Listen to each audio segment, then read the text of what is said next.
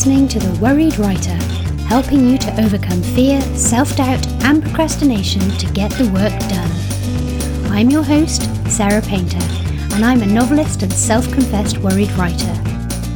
For show notes, resources and much more, please head to worriedwriter.com.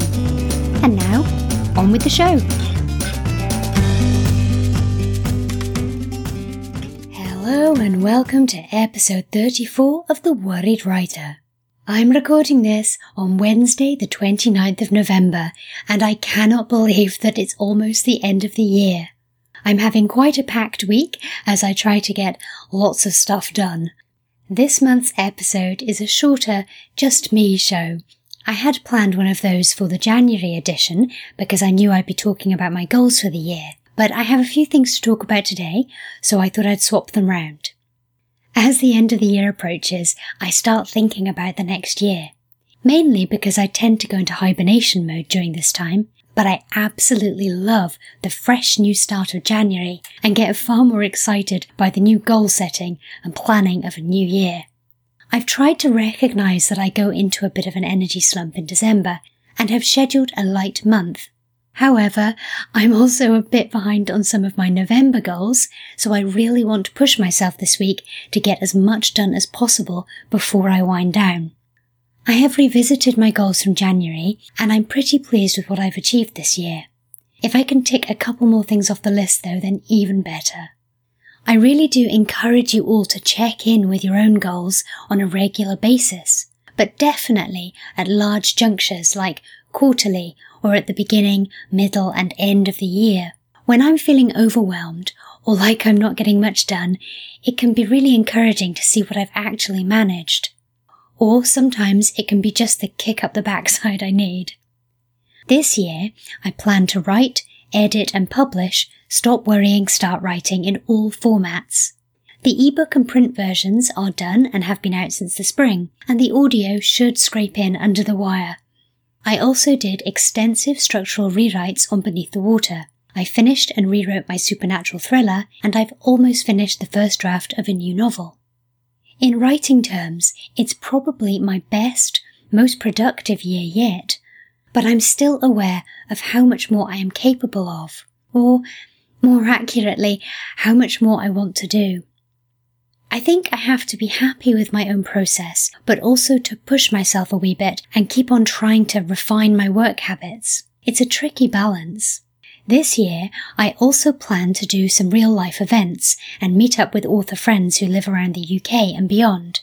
I did manage a couple of lovely lunches, so that's good, and I also made strides with my business training by completing the SPF 101 course and advertising for authors, both from Mark Dawson. I've started to experiment with ads with some success, so that's really pleasing. I've also been building my mailing list, although I still have a lot more to do in that area. At the start of the year, I know that I set building my mailing list as one of my high priorities, and then, I'll be completely honest, I really have let it slip. I'm pretty good at sending out my newsletter, although that could also be improved, I'm sure, but I haven't been very good at building my mailing list, even though I know how important it is. I think I need to really have a proper think about why that is. I think maybe I have some hesitancy there, that I still feel that I'll be bothering people, or that there's somehow something pushy, perhaps, about asking people to join my mailing list. And I think that's some mindset issues that I really need to do some more work on so that I can properly kind of prioritize and go for it next year. So I just thought I'd share those thoughts just in case anybody else listening ever has those kinds of feelings of ambiguity or hesitance, I guess, about anything to do with marketing and telling people about our work. Speaking of things that I really want to work on, I've had in my mind for a wee while that I would really like to try doing real life events. It might be that I end up not really liking them and I don't want them to be part of my author life, but at the moment there's something that I avoid out of fear, and I don't think that that's right. I don't want my fear to stop me from even trying. So this month I was lucky enough to attend a performance and presentation training day put on by the Scottish Book Trust. There were workshops from Jenny Lindsay, who is a spoken word poet, and Alex Gillen, who is a really experienced voice coach. It was an intense day and quite hard in places, but the workshops were incredibly powerful and useful, and I met lovely writers, most of whom are on the Scottish Book Trust's New Writers Award scheme.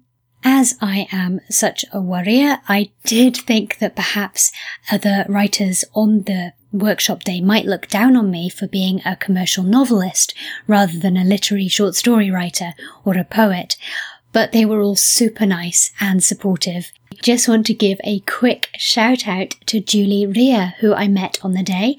We really bonded and she was particularly kind. So if you're listening, hi Julie. So as I say, it was an intense day, but I learned loads of useful lessons.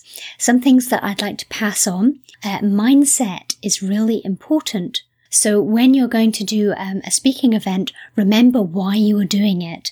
You want to share your work, and that the people in the audience are not out to hate you or to have a bad time.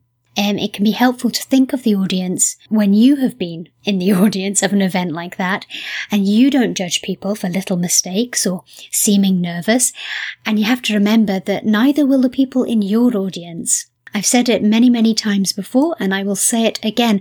Book people are the best people, and if you are doing a fiction event, you are going to have book lovers in the audience. Jenny Lindsay also said to think of it like talking to a group of people you've just met in the pub. You don't know them well, but they seem nice. She also said that you just have to act fine. It doesn't matter how you feel inside, you are going to pretend to be fine. So I will have the mantra going forward, I'm fine, this is fine, in my head. Some other practical tips were to walk the space before the event. So, walk around the stage, walk around the auditorium or the pub or the hall, wherever you are. Get to know it a wee bit, sit in some of the seats. Just familiarise yourself, I suppose. Another tip was to insist on a sound check, which I think is such a good idea, just to make sure that the microphone is at the right height or that you know how to adjust it, all of that kind of stuff. Also, warm up with stretching or shaking out tension and take deep breaths before you go on. The session with the voice coach was particularly intense, but such a privilege to get expert help one-to-one. My main issue is not breathing properly, and that affects my delivery and where I'm breaking sentences when I speak. Alex showed me how to breathe properly, so now I've got to practice that every day to improve. The other big takeaway for me was the idea of really performing the piece. Having only ever done audio with non-fiction, like this, I hadn't appreciated how much feeling and acting you need to put into a piece of fiction to really get the meaning across. We were working in a small group and I got so much out of listening to the critiques given on the other people's presentations and also seeing just how much it improved when they followed the voice coach's direction to put more emotion or animation into their voices and to actually do different voices for the different characters. And that's something that I had just assumed I'm not an actor, I won't be doing that, or I can't do that. But hearing what a massive difference it made has certainly made me reassess that. And it's something that I'm going to practice and see if I can improve. I am so grateful to the Scottish Book Trust for the opportunity, and I do feel a wee bit more confident than I did at the thought of reading my fiction to an audience. I mean, I'm still terrified, of course, but it helps to know there are techniques and tips I can follow. Well, I hope that might be of some use to you or of interest. Do let me know if you've got any questions about it, and I will answer them next time. This month's listener question is from Georgia Economides. Apologies if I've pronounced that wrong. Georgia wrote, I am currently learning how to edit my first draft of my very first novel. I am planning on making it the first of 3 in a series. I would like to try to get it traditionally published. However, I have a full-time job and I'm worried that even if I did manage to get a deal for all 3, trying to write to deadline alongside a full-time job would be too much. Would it be better to write all of the series and then try to get it published? Or would publishers be reluctant to buy a series all in one go? Thanks so much for the great question, Georgia. My advice is to start querying as soon as book 1 is ready. Traditional publishing is very slow, so you will have time to finish your second and maybe even third book while you're waiting to hear from agents and publishers. It's hard to say whether a publisher will want one book or the whole series, or like your writing but want you to write a completely different book, which has also happened. Ultimately though, if you envisage this as a trilogy, then I think that you should write it that way and worry about what the publishers say or don't say as you get to that bridge, as it were. One tip though is to make sure that book 1 could be a standalone too, so that if a publisher doesn't want to buy a trilogy, it can still be sold as a standalone.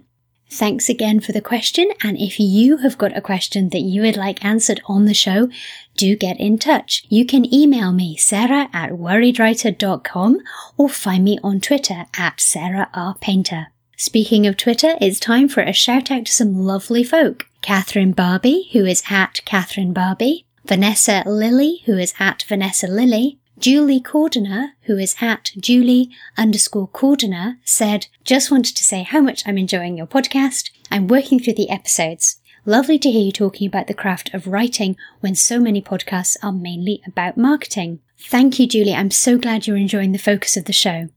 And finally, Nicole Kennedy, who is @Nicole Kennedy. Nicole commented on the interview with Phoebe Morgan. Working on that tricky first draft and reassuring to hear most writers have the same struggles and worries, even if in the industry. Thank you, Nicole. And thank you to you all for listening. I really appreciate it. If you have a moment to leave me a review on iTunes or to share this podcast with a writer that you think might enjoy it, I'd be super grateful. I'm going to work on my goals for next year so that I can share them in next month's episode. I can hardly believe that the next time I speak to you, it will be 2018, and we will all be planning a brand new year. That is both exciting and scary. Also, I've got a great interview with psychological thriller author and founding partner of Manatee Books, Lisa Hall. I hope you all have a wonderful month and a happy winter holiday, or Merry Christmas if you celebrate, and happy writing. See you next time. Thanks for listening today.